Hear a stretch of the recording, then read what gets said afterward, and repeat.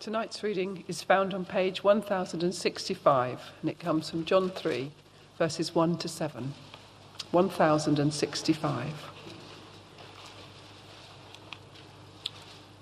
Now there was a man of the Pharisees named Nicodemus, a member of the Jewish ruling council. He came to Jesus at night and said, "Rabbi, we know you are a teacher who has come from God, for no one could perform the miraculous signs you were doing if God was not with him." In reply, Jesus declared, "I tell you the truth, no one can see the kingdom of God unless he is born again." "How can a man be born when he is old?" Nicodemus asked. "Surely he cannot enter a second time into his mother's womb to be born." Jesus answered, "I tell you the truth, no one can enter the kingdom of God unless he is born of water and the Spirit. Flesh gives birth to flesh, but the Spirit gives birth to spirit. You should not be surprised at my saying, 'You must be born again.'"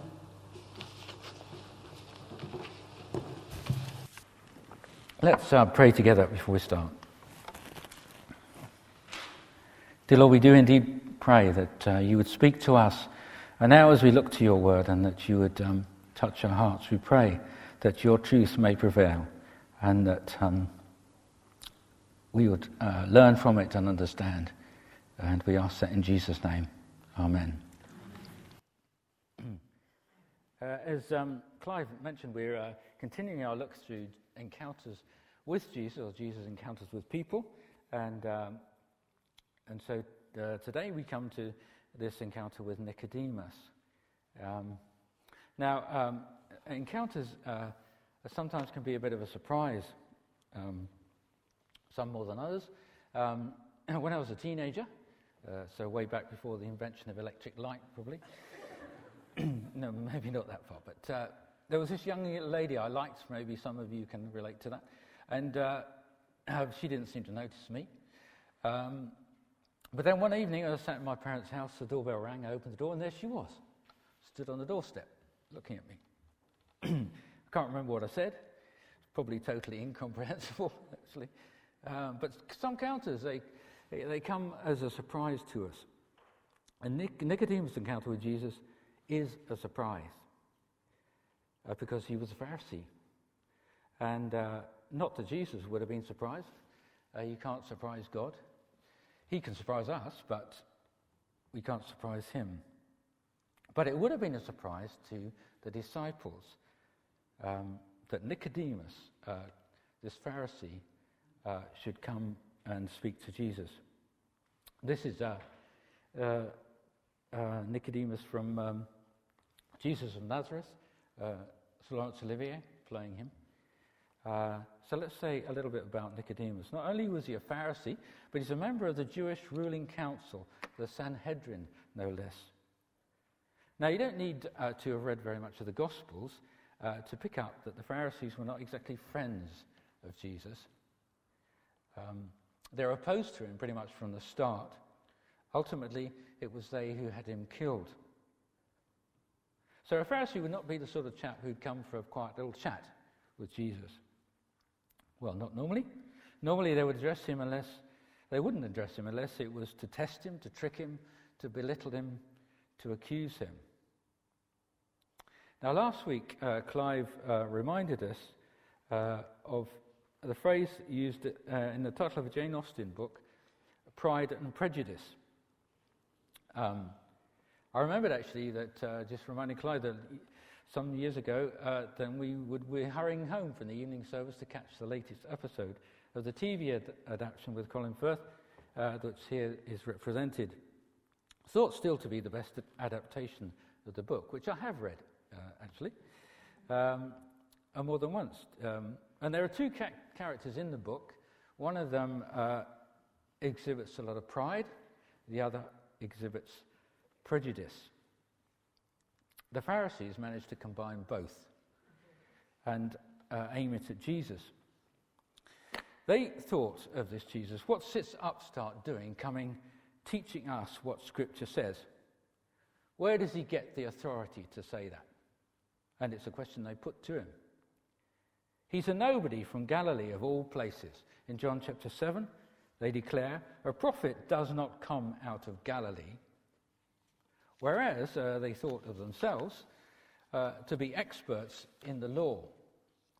Their years of study and training, and they did not recognize this man Jesus. But it seems that not all the Pharisees thought the same thing. The Gospels often use this phrase, some of the Pharisees. So they're referring, there's not all of them. In fact, I'll give you an example. John chapter 9, verse 16, when they're arguing about how it is that this blind man can now see. It says, verse 16, some of the Pharisees said, this man is not from God, for he does not keep the Sabbath. But others asked, how can a sinner perform such signs? So they were divided. So some have said, decided, he's not from God. But then they have to try and explain away the miracles. How is it then he can do this? Whereas others have seen the signs and the deeds as clear evidence that he is from God, as Nicodemus. But then, of course, they have to rethink and try and understand what that means to what they've been believing about the Messiah. So let's look at Nicodemus' greeting to Jesus. And this is in verse 2.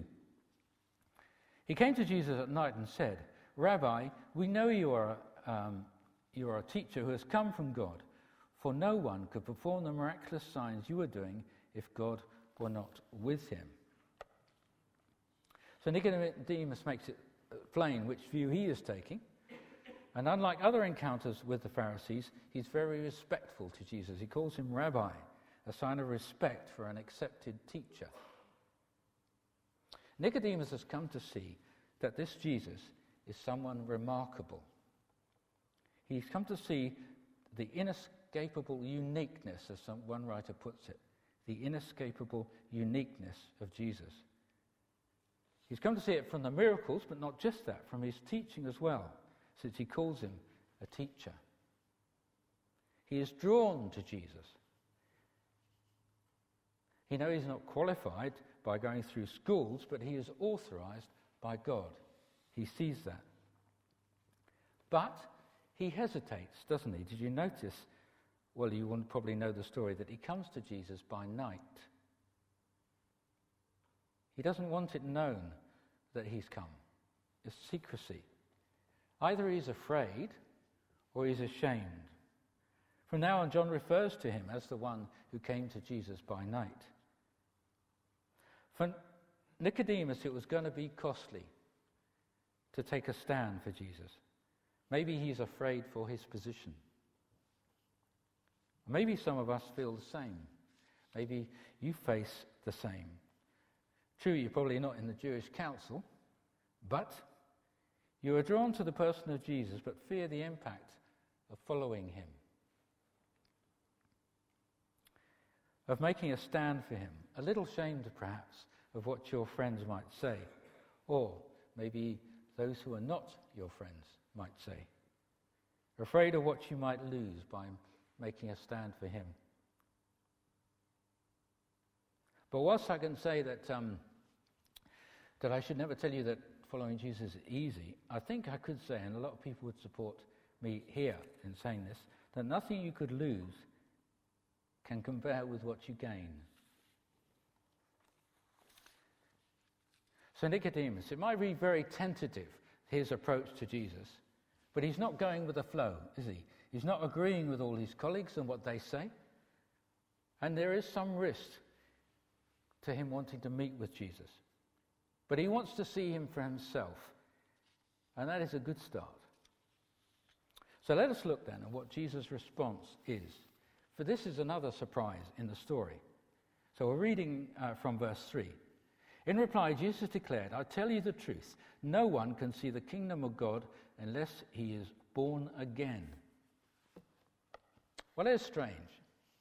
Firstly, it says in reply, because Nicodemus doesn't actually appear to have asked him anything yet.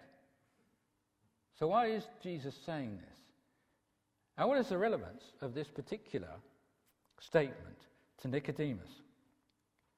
Well, in these encounters that we're going to look at in the evening, I want to notice two particular things. And I think I've got a screen here. The first is this: that Jesus clearly knows what is in the mind of the person he is speaking to. It happened with Nathanael, actually, last week, and it's also going to, you'll see, happen with the woman at the well next week. It happens a lot in the Bible. Jesus encounters with people. With the Pharisees, for example, when they're mumbling and grumbling about him, he knows what they're thinking, and he responds to that. That must have been very disconcerting, I would have thought, to have someone who knows what you're about to say before you even say it. Actually, we have occasionally this experience. I did. I was in this park, and I was stood next to a little boy and his father. And this man walked by, and this man had a balaclava on, just in case you don't know what a balaclava is. It's one of those.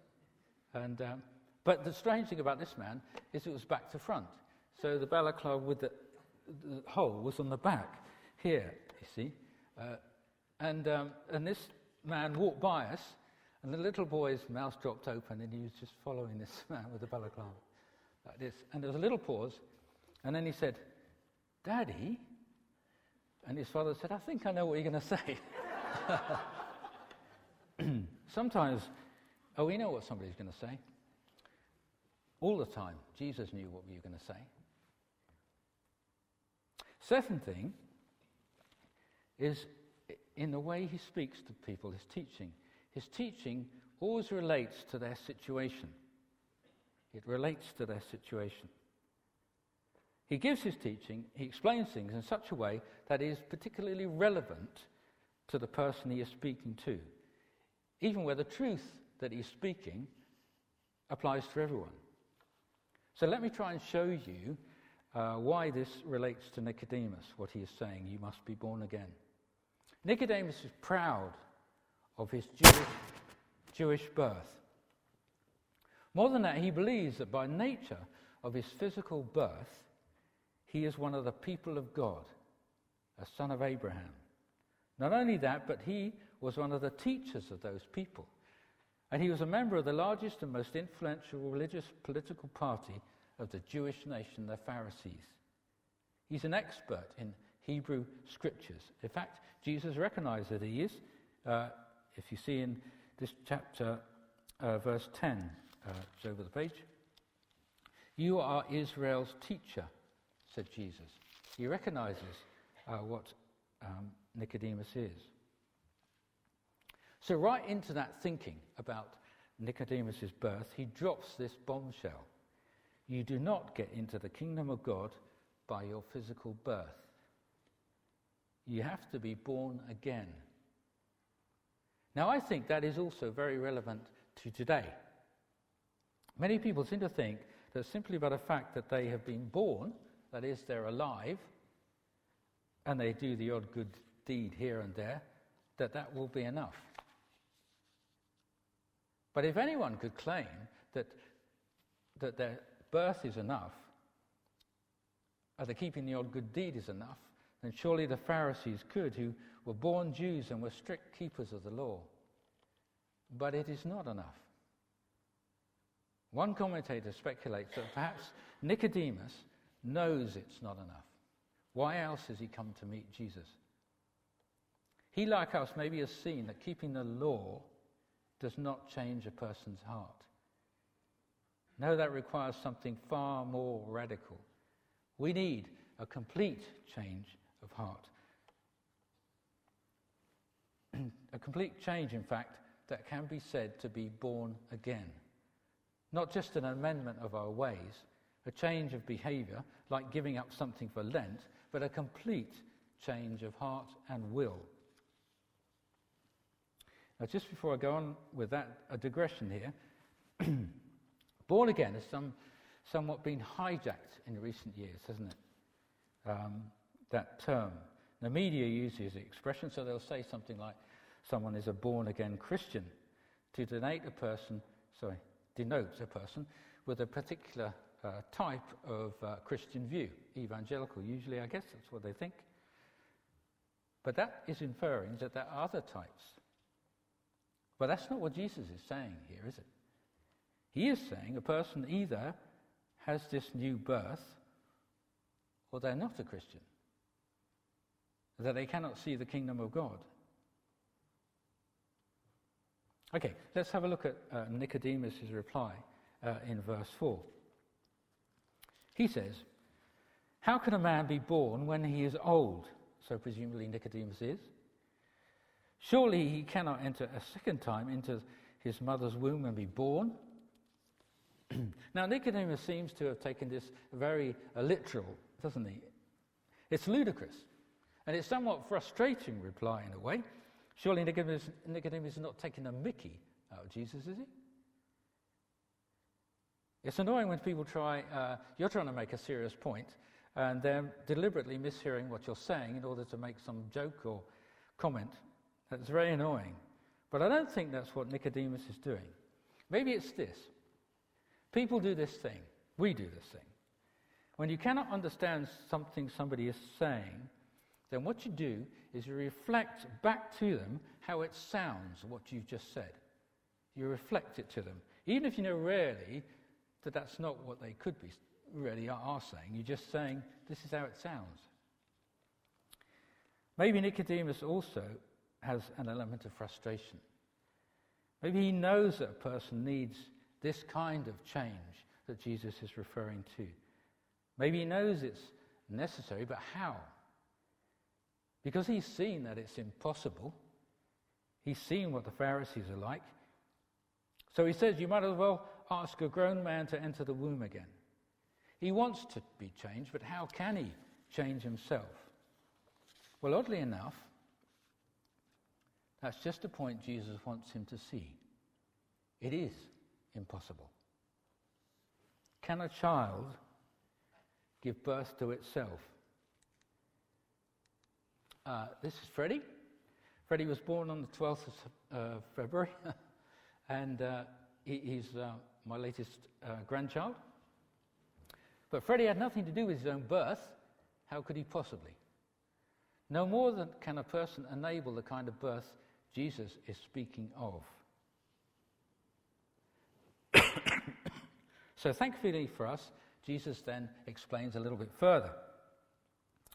Verse 5. Jesus answered, I tell you the truth, no one can enter the kingdom of God unless he is born of water and the Spirit. Flesh gives birth to flesh, but the Spirit gives birth to spirit. You should not be surprised at my saying, you must be born again. So in response, Jesus puts it another way. Physical birth remains just that, miracle though it is in many ways.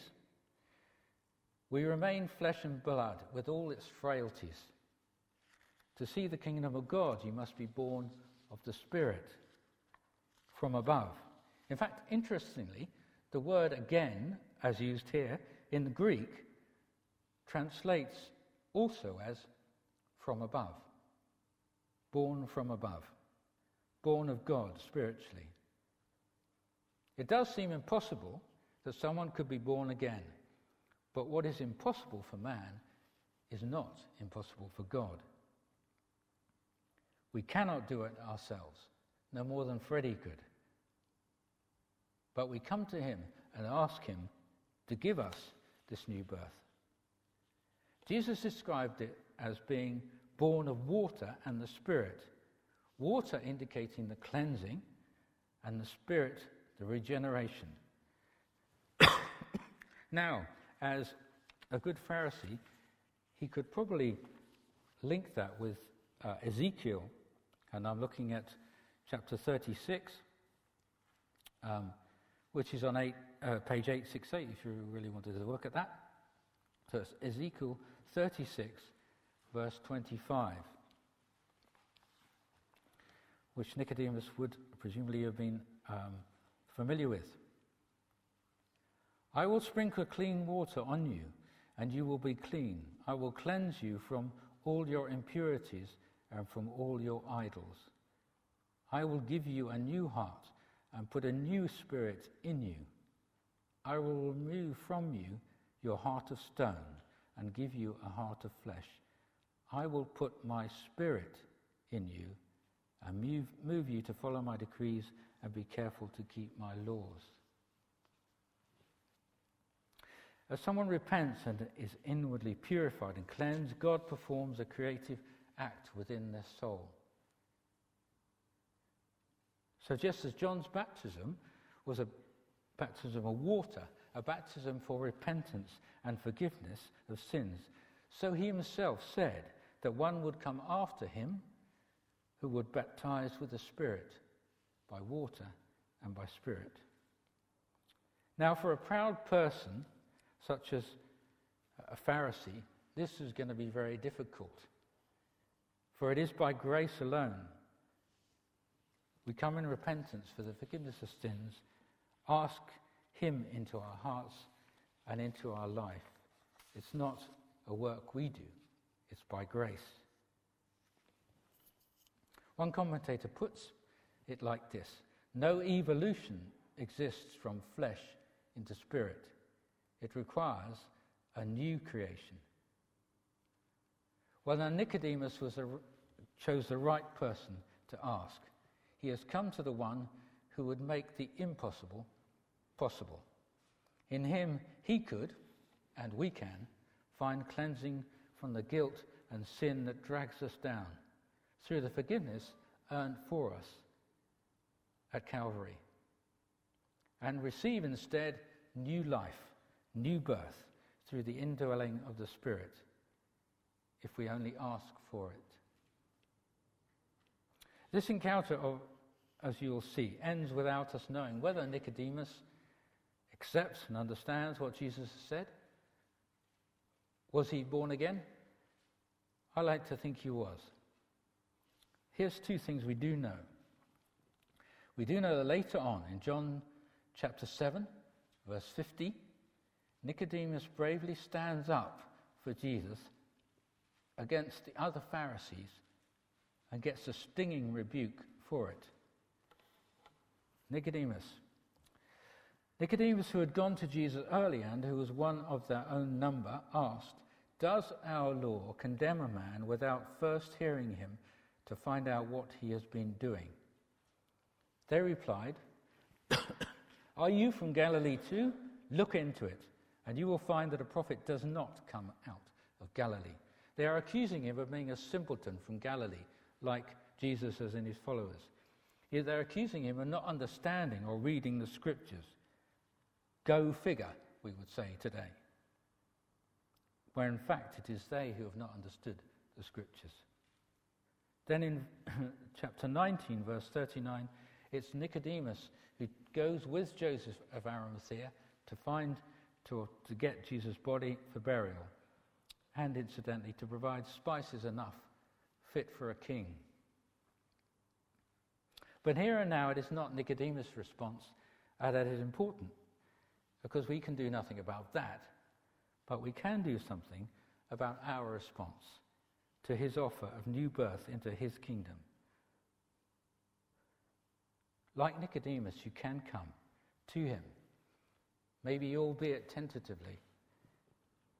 Seek him out, find for yourself, speak to him, and seek the new birth he can bring. If you would like to consider this question more, then please speak to Clive or to I or to anyone else that you know here at St Mary's. But for now, let me pray for us as I close.